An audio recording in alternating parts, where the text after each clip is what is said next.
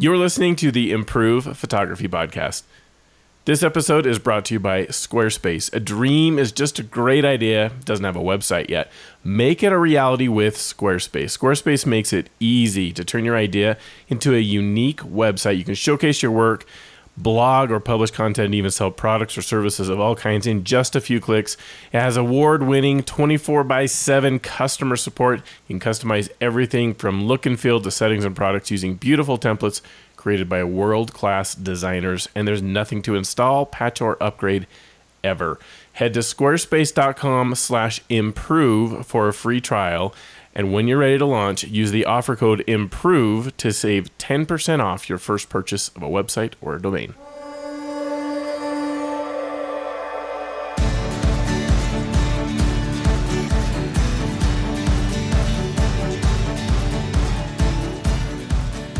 Welcome, everybody, to the Improve Photography Roundtable, part of the Master Photography Podcast Network. You are joined by thousands of photographers who listen to the show, and we are so glad to have you. I'm Jeff Harmon, the host for this episode, and joining me today at the roundtable is my good friend, Connor Hibbs. Hey there, Connor. Hey, how's it going? Good. I'm so glad to have you on with me today. We're going to have some fun. Yes, we are. All right. So first off, I want to remind everyone, we're going to keep putting these little bits in the front until it's kind of done. We are in the midst of rebranding the podcast network. It's going to be rebranded to Master Photography Podcast Network. And we've had a bunch of questions that have come up in the Facebook groups, people saying, what is going on? What's happening? And if you're one of those, and maybe you're hearing this for the first time and wondering what's happening to the podcasts on the network and Improve Photography, you need to go over to the FAQ that we've created. It's at masterphotographypodcast.com/FAQ. So masterphotographypodcast.com/FAQ. Whole bunch of questions and answers that are there should clear things up. If it doesn't, drop us a message in the Facebook group. We'd be happy to respond. And in speaking about the Facebook group, it's still today called the Improve Photography Podcast group. So you just search for Improve Photography Podcast and you should see the group. We are going to change that at some point in the future, probably somewhere around the end of June or so. But for now, that's the name of it. And if you have questions and want to find out kind of what's going on, be sure to head over there. We do have to make sure to ask you a question before entering the group. You got to keep the bots and the spammers out of the group. So you have to provide the name of a host on the Improve Photography Podcast Network, or now the Master Photography Podcast Network. So my name, Jeff Harmon, or Connor Hibbs here, will work. But you have to do one. I've had to decline a whole bunch of requests to add to the group because they didn't answer the question. If you don't answer the question, I can't let you in. Just not enough time to be able to go and research people and see if you're a spammer or a bot without it. So there you go. Necessary evil of the world today. I also wanted to remind you real quick that we are returning to separate feeds for the podcasts on the network. So Photo Taco, the other show that I host, is out there. It's already kind of converted over, and so you can resubscribe and you will start getting new episodes of Photo Taco through that subscription. You can get information at phototacopodcast.com.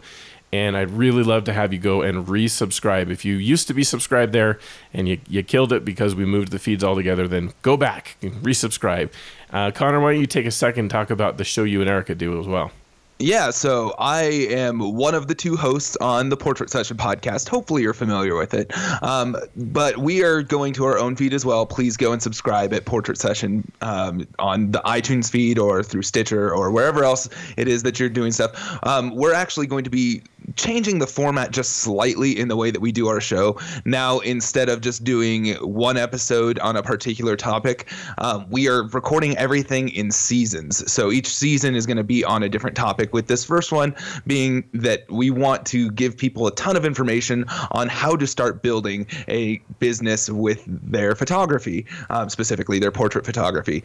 So we're going to start producing that. I think we're recording our first episodes of that this next week, and it will probably start posting on that separate feed here in about 2 weeks. So just go ahead and subscribe over there at Portrait Session if you are interested in portrait photography and making a business out of that. Yeah, business and lighting. You guys go into lighting constantly. Do a lot of lighting. It's pretty much anything. If it has to do with photographing people, we're going to talk about it. There are already over 100 episodes in our back catalog that's over there. You can also go and visit us at portraitsessionpodcast.com. I think that all of us have tried to secure domains that are the name of the show with podcast.com. Right. So Photo Taco Podcast, Portrait Session Podcast, Latitude Podcast, et cetera, et cetera. Yep. It was kind of a hard decision to do that or not. We kind of talked back and forth and deciding what we're going to do, but the majority of the listeners told us they really liked it when they were split out. That way they kind of got to decide a little better which shows they wanted to consistently go and listen to. So we decided to do that. All the feeds are going to be separated, and they all have their own websites that kind of correlate to that. It's going to be fun. Yeah, definitely so. I think that overall it's for the better for everyone. Not to mention it's going to allow us to create more content for everybody to listen to, which is going to be a fantastic thing. If you like hearing our voices, if you don't, well, I guess don't subscribe to us. Right. But there's going to be some goodies. I know I have some big plans for a couple of additional things that will only be at the Photo Taco podcast website. So yeah, same for us over at Portrait Session, but all of that will be announced in the near future. Right. We're in the midst of the transition. Pardon the dust. All right. Okay, so we're going to get to the main topic of the show, and yes, eventually you'll stop hearing that beginning part. But for now, there's so many people that don't keep up on the show continuously. We got to make sure that's in the first part, so we have a chance to get everyone caught up on what's happening. All right, so let's go into the topic today, Connor. I want to start this as kind of a discussion. I know I liked what Brian did with you guys on the roundtable a few weeks ago, where he sort of forced you into an argument. Yeah, totally. And I want to kind of do the same thing today because it's a fairly controversial topic, and I'm going to take one side. I'm going to force you into the other side.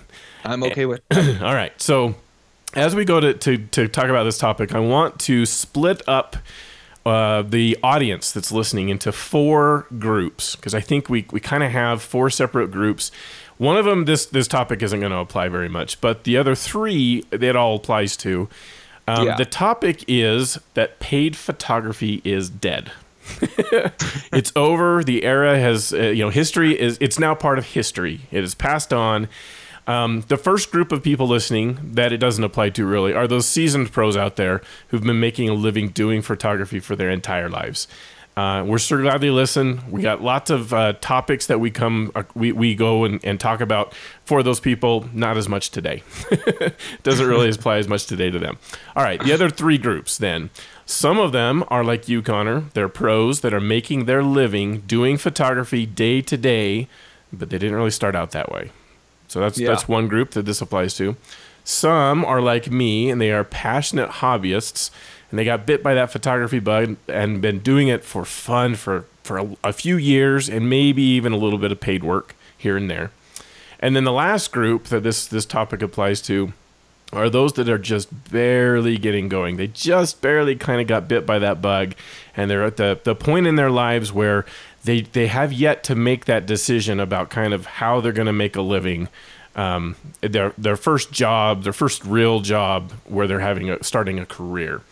And that's kind of where I want to start with this topic then. I want to start with that last group, that beginning photographer, absolutely fallen in love with the art. They have a dream to have photography be their career and make it a living. Maybe they're in high school, maybe they're just graduating high school, and they're at that point, they've got to make that life choice about a job or college. So Connor, what do you think a person in that situation is likely to hear from friends and family as they go to ask about or say, hey, I want to pursue a career as a professional photographer? Oh boy. That's going to be a hard conversation to have with a lot of people. Thankfully, sometimes people interested in this field will have supportive families and loved ones and friends that are just all on board. But I think for the most part, anything with arts is kind of a hard sell for parents and people of the I mean, friends, people that care about you, because it's so up in the air in general. Art is not having a degree in engineering or something where you're going to have job security forever. And I think that scares a lot of people. So I think a lot of people that are looking at this as a career from an early stage are going to get a lot of pushback, or at least hesitation, from their loved ones. Yeah, I've heard many very successful photographers, actually. I've heard many say that as they were considering making that jump, they were told, you don't want to do this. This is not going to go well for you. Look at the field out there. Look how competitive it is. There's just not a career to be made there. And so that's let's add a little bit more to the mix here. Yeah. Because the times are changing, the industry is changing significantly, and adding to my argument that it's dead, that it's over, which I don't actually believe, but for the sake of our argument, that's what we're gonna that's where we're gonna go. You have some key things that have happened that have really significantly impacted the industry. So the cell phone is one of them. It's killed off compact cameras. That really killed off that market entirely, and it had this effect where it's pretty well eliminated some photography jobs. So a couple examples I can think of.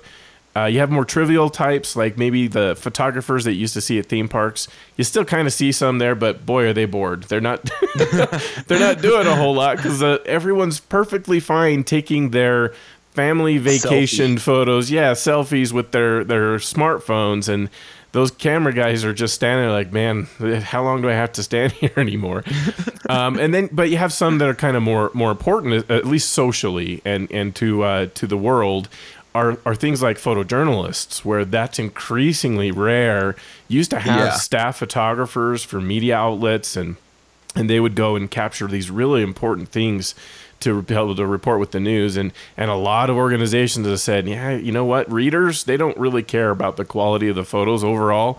They just want to see something from it, and arming the reporters with a cell phone is good enough. Is good enough.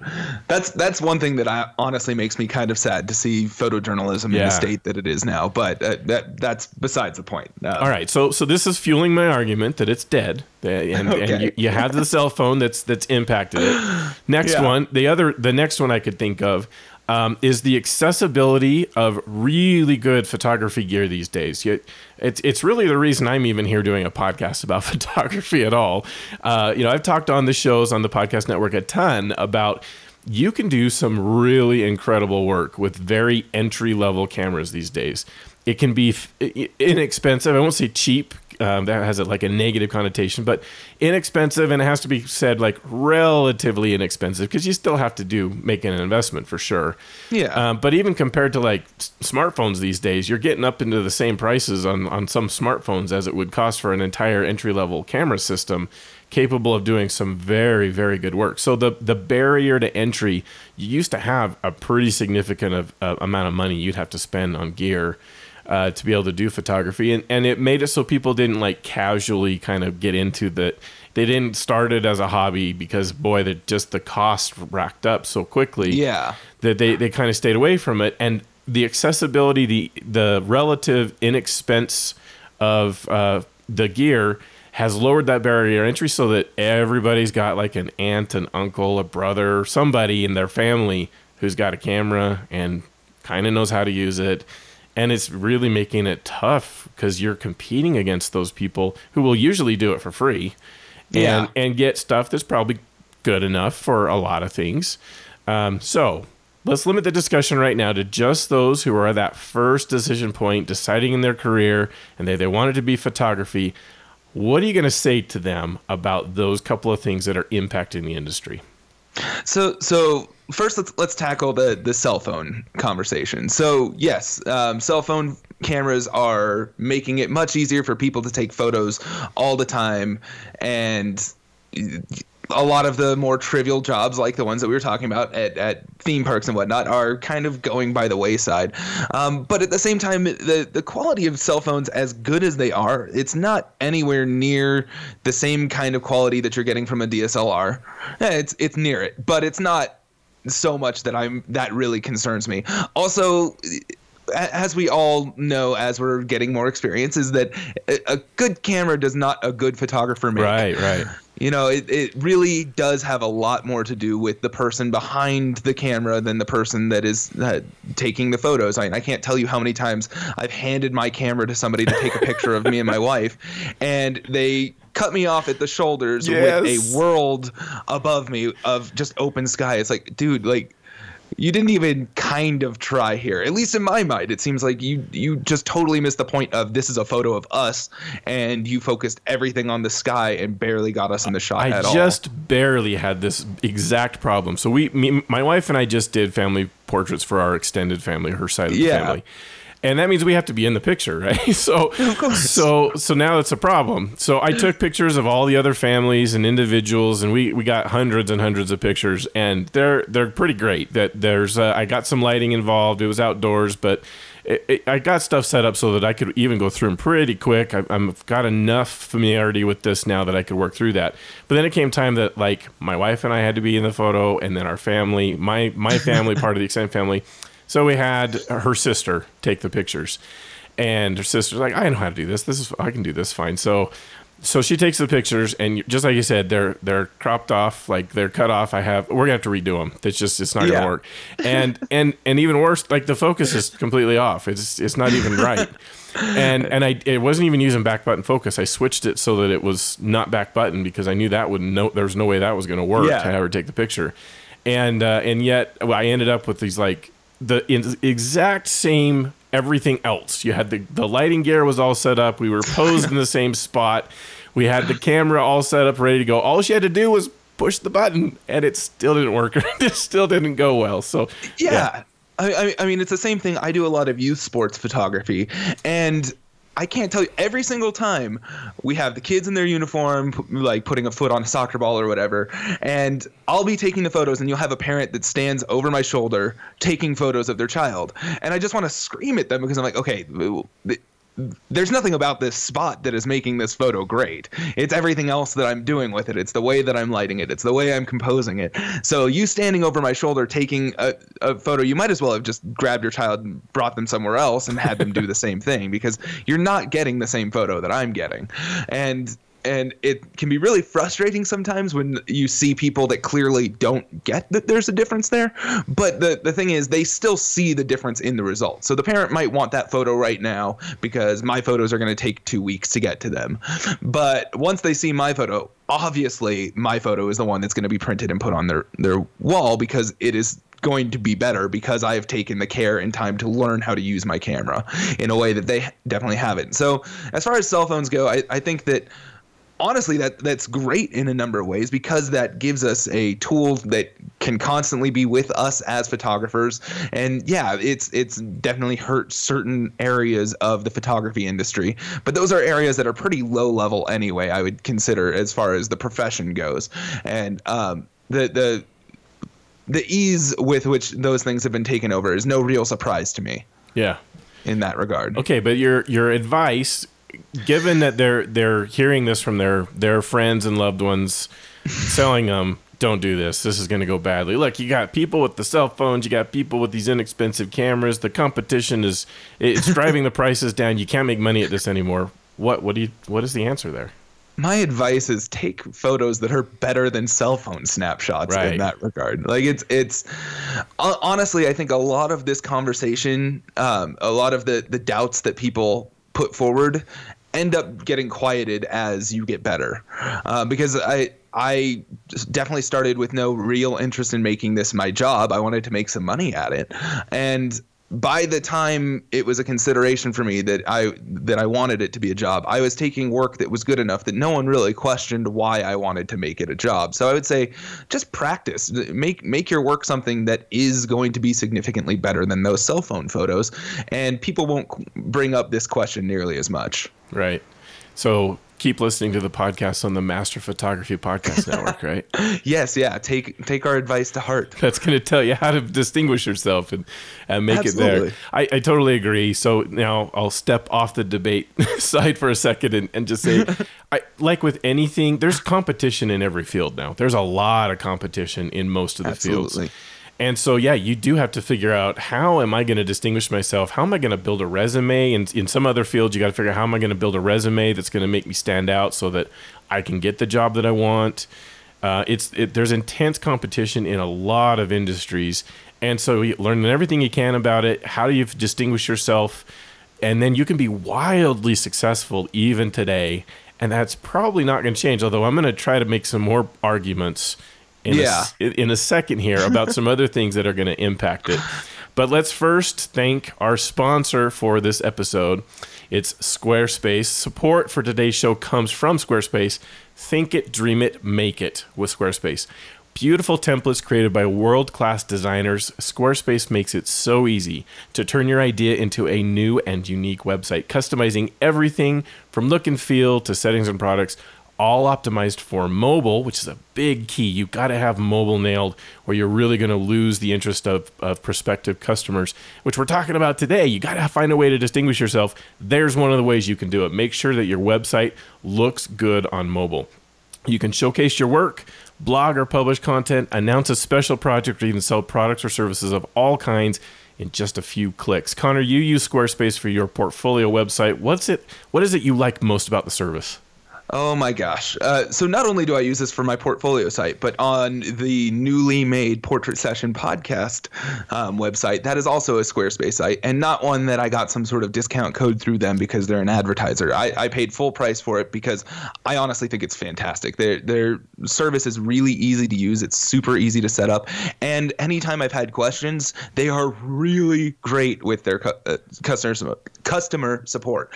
That's something that a lot of people can say, but it's something that you really have to back up, and man, do they do it. I've had a number of questions with the podcast stuff recently, and they've been on it with any questions that I had. It's awesome. So yeah, we don't let any of the advertisers come and buy space on our podcast without believing in the company. So we definitely believe in Squarespace. They do offer an extremely good product, and you need to go and check it out if you're interested in upping your game, making it so that you distinguish yourself from your competition. Squarespace is a really good way to make that happen.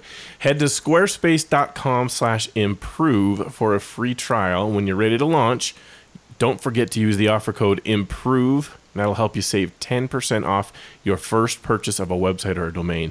So again, that's squarespace.com/improve. And when you buy, offer code IMPROVE. All right. Let's go back to our discussion here.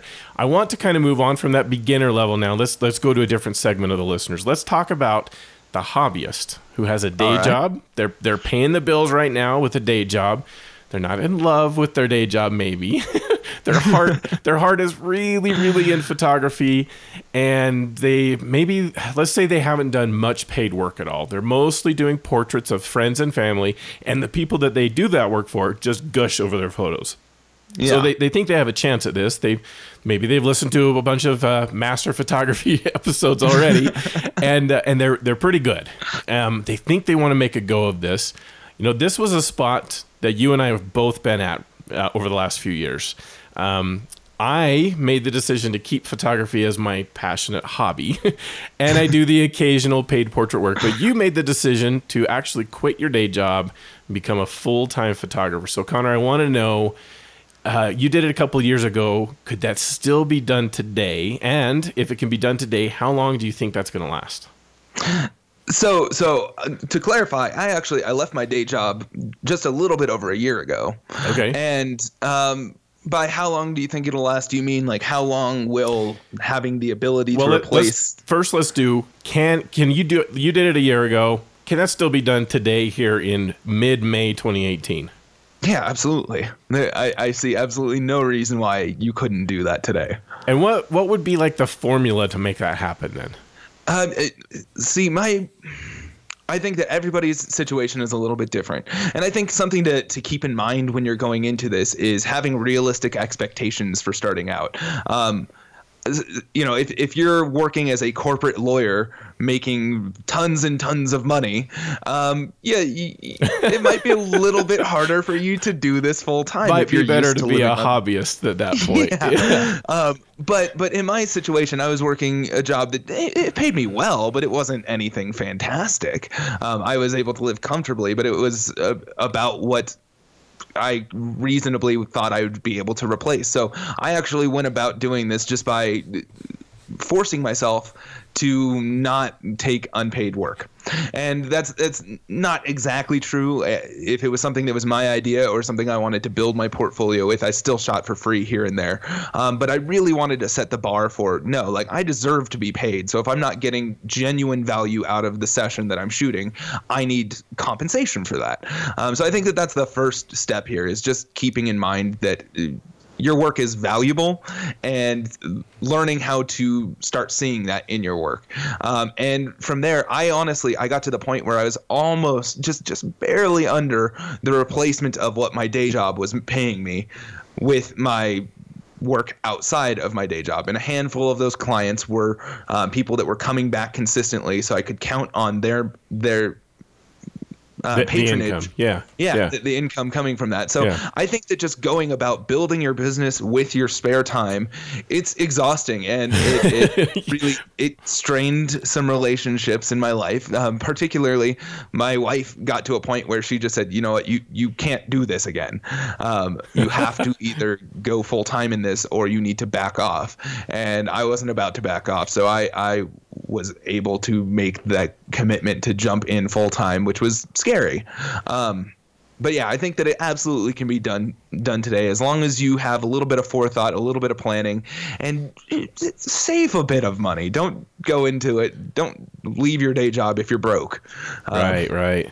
Wait until you have a decent safety net put in place before you jump off and go into this full time. Okay, so I think it could be an entire episode to just talk about, like, maybe some general steps you could take. You're on this precipice, and what do you do? How do you advertise? All that kind of stuff. That's not what we're going to talk about today. So we'll just forgo that maybe for a different time, another episode. Can I stop you for 1 second?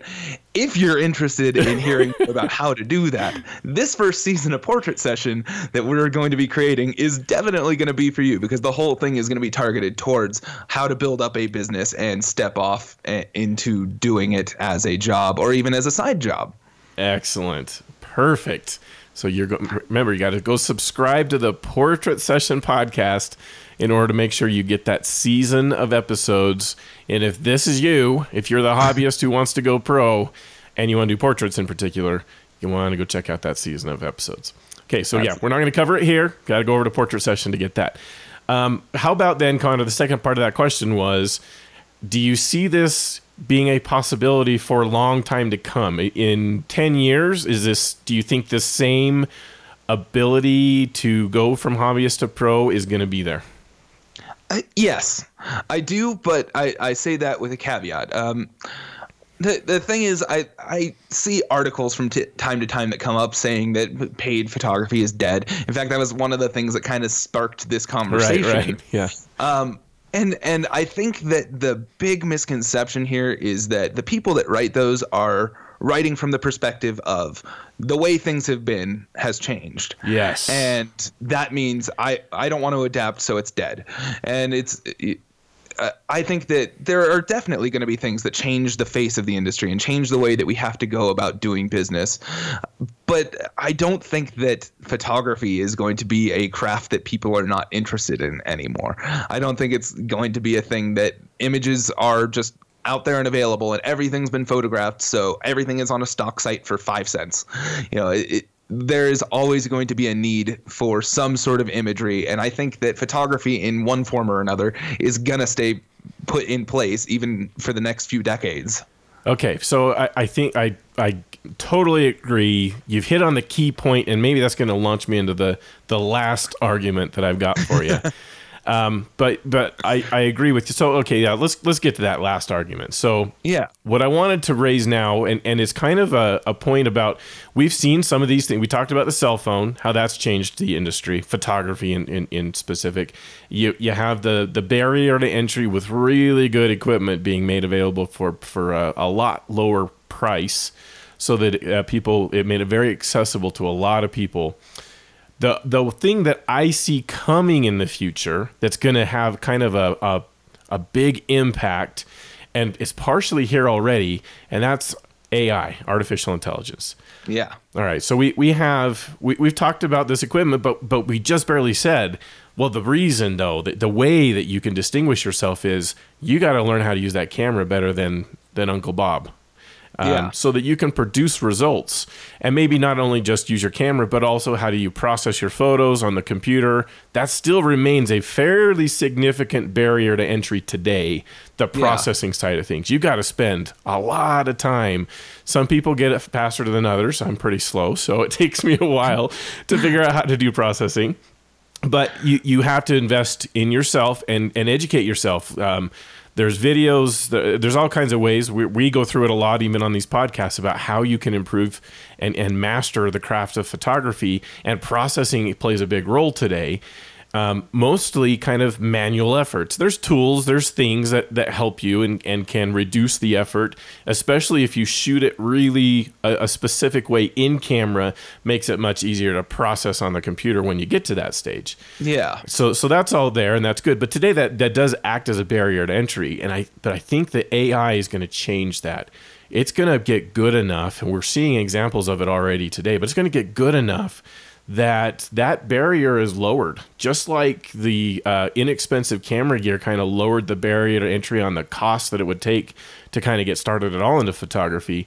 That barrier to entry where you don't have to invest a ton of time to figure out how to go process this image, you're going to be able to push a button and out comes a really incredible image taken out of the camera and made awesome automatically. Yeah. And maybe even have 10, 15, 20 different ways that you could look awesome. And you pick which one you like the best. But it's going to be so accessible and lower that barrier to entry. It's going to really challenge the field. You have examples of that today. Like we have Adobe's Sensei technology. And that's already doing some of that automatic processing. You have apps on phones that do this pretty well too. There's a whole bunch of it that automatically enhances photos pretty significantly. They are even faking, some of the phones are faking portrait modes where you get a better depth of field. And there's classic, fails in all of these examples because the technology is pretty new and still developing, but it's coming. And the most recent example, have you seen the NVIDIA technology that was demonstrated where there was like a woman's face that was more than half obstructed by, it was like some green, it looked like vines almost. And NVIDIA technology was able to reconstruct her face, kind of like doing this massive content-aware fill that you have in Photoshop, and reconstruct her face so that it looked very, very good. Did you see that? I totally didn't. I'm really curious to see this now. Yeah, so it's artificial intelligence that made that happen, and it's going to become something that's so ubiquitous that your average person is going to have complete accessibility to that. They're going to be able to go and get that and use it.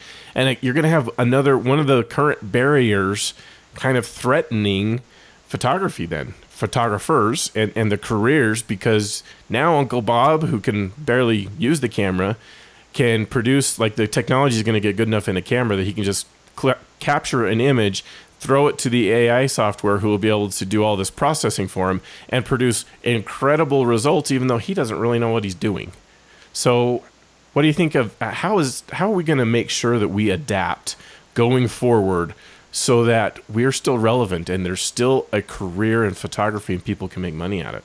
The thing is, I think that this is one of the reasons why it's important to pay attention to technology that's coming out. I'm not a huge gearhead, but at the same time, I like paying attention to the things that are being done because honestly, I think that before this becomes anything that is a consumer level, it's something that us in an industry are going to be seeing and learning how to use and being familiar with far before anyone else. I can't tell you how many times somebody's tagged me in an article of things that are just like, yeah, of course we can do that.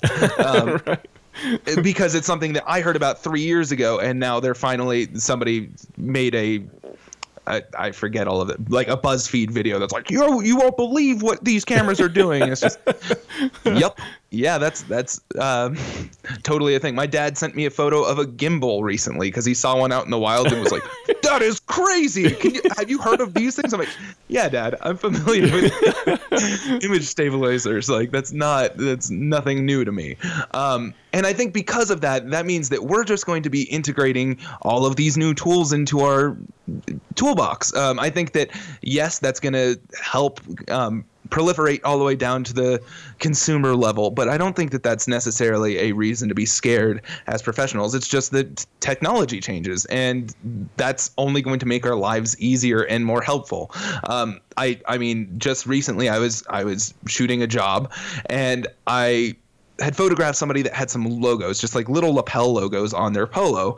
And the person in charge of the whole thing that I was photographing was like, "Oh no, we need to have them come back because we need to have them change their shirt.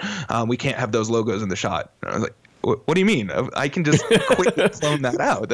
I circle around it and it's a content aware tool. I barely have to have knowledge on how to do this in order to be able to do stuff like that." So I think that sometimes being on the inside of the industry news, it can be scary looking at these things saying, "Oh man, this is going to be the end of things."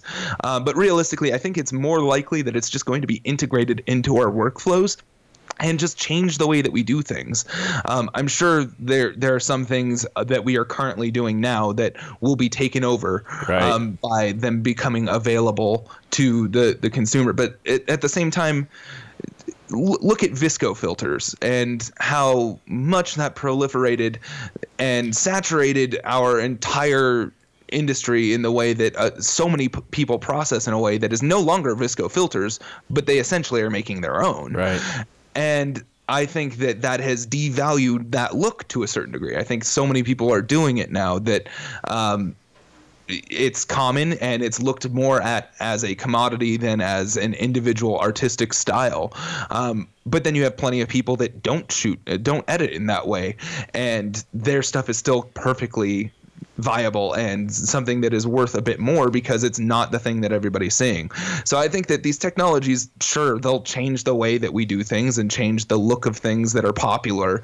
But I'm not worried about that hurting the careers of professionals. All right, so I'm going to come back and join Team Connor again on this side. Because we have history examples that can teach us a lot about these kinds of things. This isn't the first time that a set of industry jobs has been threatened. That's happened in history over and over and over. You had machines that were invented, and at the point as they were invented, I'm sure there were people having discussions very similar to what we were doing just now.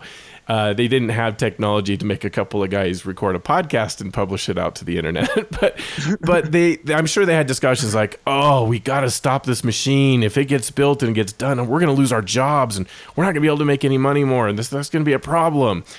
And then certainly it probably eliminated jobs. No question, that had to have been the case. And it's probably better that it did, because it was a job that people probably weren't super happy doing in the first place. And maybe if they were, that's sad. It's a sad event for them that this thing that they liked doing now has been replaced. They've been replaced by a machine of some kind. But it made new jobs. It created different kinds of jobs. Now someone has to take care of the machine, for example, and maybe they need to improve on the machine. And the guy maybe who had all those expertise in the job that he got replaced in, he would know a lot better about how the machine's not matching up to the job that he was doing and how we can improve it. And now he can go work for the guy that, like the engineer maybe that built it, and say, if it could do this better, you'd really have a much better end result. And they can work together, and that's valuable. And so it's just adapting and changing with it that is so, so important along the way. If it gets easier so that you can do a sky replacement without even thinking, which is coming very close, there's a lot of tools that really help us there. Or whatever the post-processing thing is that AI is going to assist us with, well, that just means we have to spend a little less time on the computer to get there. But there's still going to be things that are going to be, you adapt, you figure out how to incorporate those new things into your own workflow so that you leverage them. And maybe, now it makes you spend less time on the computer, less processing stuff, which will be kind of sad for me because I really enjoy that part. And so I'm the guy that's going to be sad that the robot replaced him.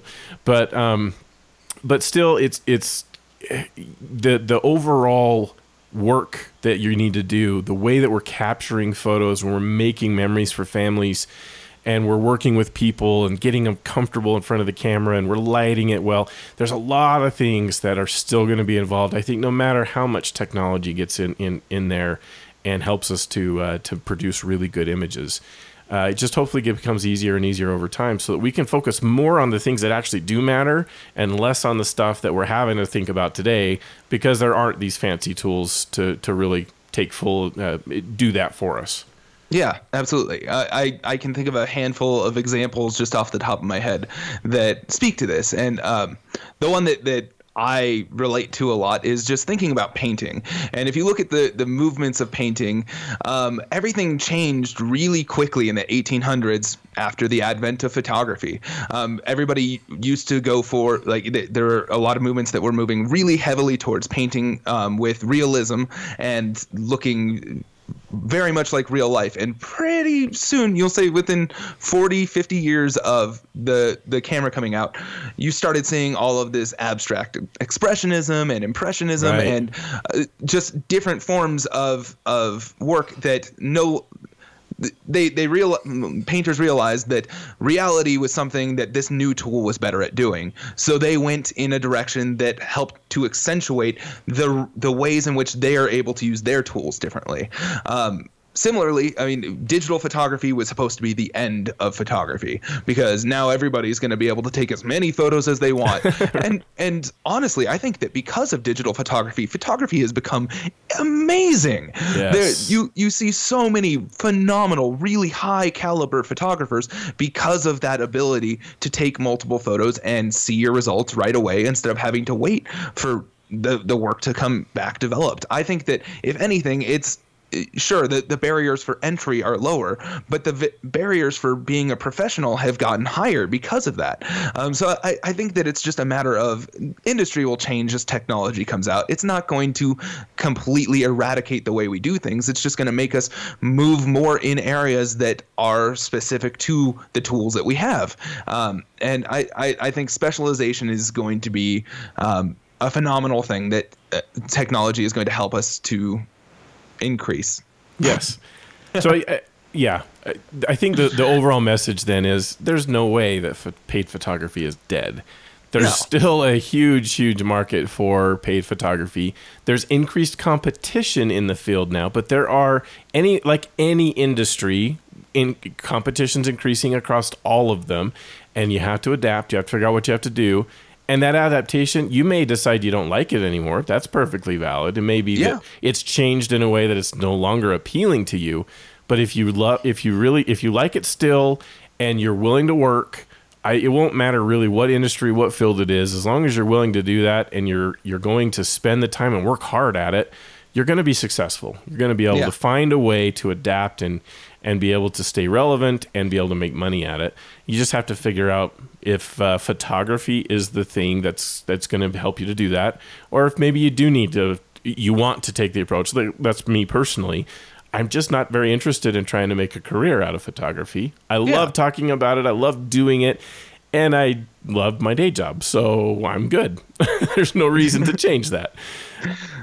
It's something that, I mean, this is a business, and any business that is entrepreneurial is going to be a bit of a crucible. You'll have people that just fall off right away, and you'll get a refined number of people that are really, really great pure artists that are also fantastic business people. And whenever I see these articles, it's always people talking about like, oh, you know what, there are so many people getting into the industry that'll do it for free.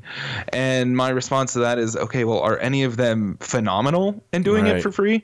Because anybody that I know that is worth the money that they should be getting paid to do this as a professional are not that. They're not going to be doing it for free if they're super, super high end professionals. And I think if you're complaining about that, you're probably looking in the wrong direction. You're looking at the people on your coattails instead of looking forward and trying to pursue betterment. I'm rambling now. So I guess it's paid photography is dead. Long live paid photography, right? There you go. Yes, there's definitely a way. All right, Yeah. we're gonna end there with the episode. Before we leave, though, we have doodads and a couple of reminders to go over. So first off, Connor, what doodad do you have this week? So my doodad is a pretty simple one. This is something that I think if anybody is interested in getting into lighting and understanding lighting better and doesn't have the money for more expensive modifiers, etc., it's just diffusion fabric. It's a nylon material. There's any number of places that you can get it, but I tend to find mine on Amazon. And it's just a large what is it called? It's translucent.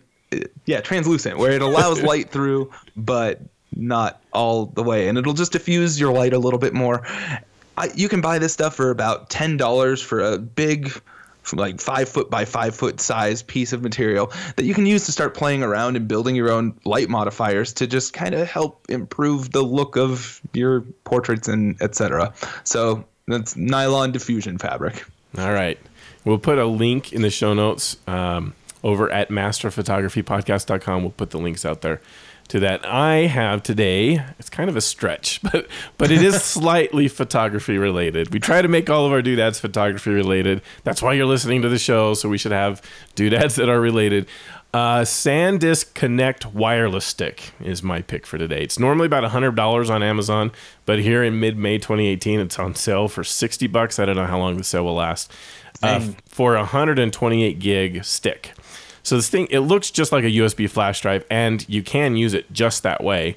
It'd be an expensive way to do that, because the other feature that it has is when it's not plugged into your computer, it will produce a Wi-Fi signal, and then you can have your phone connect to it, and then you can transfer things from your phone to the device. So it could be a way to either back up photos from your phone to the device, or a way maybe to get photos from the device, from this wireless stick to your phone, especially if you want to maybe do some posting to social media. A use case I can imagine that would make it photography related would be if you're out and about, out in the field, and you got a bunch of photos, you had enough time maybe to pull them off of your memory card onto your computer, but you're not going to go edit them right at that point. You could quickly copy them then to this USB flash drive, and then when you're on the road, or when you have some time in an airport or something, you could potentially grab the photos from the memory stick to your phone, use Lightroom on your phone, do quick edits, and post them out to social media, for example. So anyway, yeah, this is super cool. The way I'm going to use it is not at all photography related. We're going on a family vacation soon, and we're going to be in the car for 14 days with my kids. And they're going to go nuts not having Netflix and the stuff that they're used to there. So we're going to put some movies onto this 128 gig memory stick. And then that's another capabilities. It can stream the movies from there to via Wi-Fi to the phones. So it's going to be fun. And a link to that will be in the show notes too. That's the SanDisk Connect wireless stick. All right. Last couple of things, and then we'll end the show here. masterphotographypodcast.com. It's the new home for the show. You want to go check that out if you want the show notes, and the FAQ is out there, and we're going to have other goodies over time that you're going to see out there. Make sure to visit improvephotography.com too. We are rebranding the podcast network, and the podcasts are going a little bit different direction, but we still love Jim and the Improve Photography website. Still continuing to produce incredible content. In fact, I kind of helped a writer over this past week in some stuff that he's been working on. As a new article will be coming out shortly over improvephotography.com. So you're going to want to check that out. Our Facebook group is Improve Photography Podcast. You can search for it. And then remember, you got to put the name of a host. Jeff Harmon or Connor Hibbs will work to let you in. And you can find my work at JS Harmon Photos. The S is for my wife, Susie. So jsharmonphotos.com. You can find my other podcast, Photo Taco, over at phototacopodcast.com. Connor, where can people find you? You can find me on my website, which is just connorhibbs.photography, on Instagram at connorhibbsphotography, and over at our Portrait Session podcast page, which is portraitsessionpodcast.com. All right. Lots of websites there, but all good stuff. Plenty of content for people to go and master their photography so that they can distinguish themselves from other photographers and have a career in the business. It's totally possible. You can do it. All right, everybody. Thanks so much for joining this episode. We'll see you in another 7 days.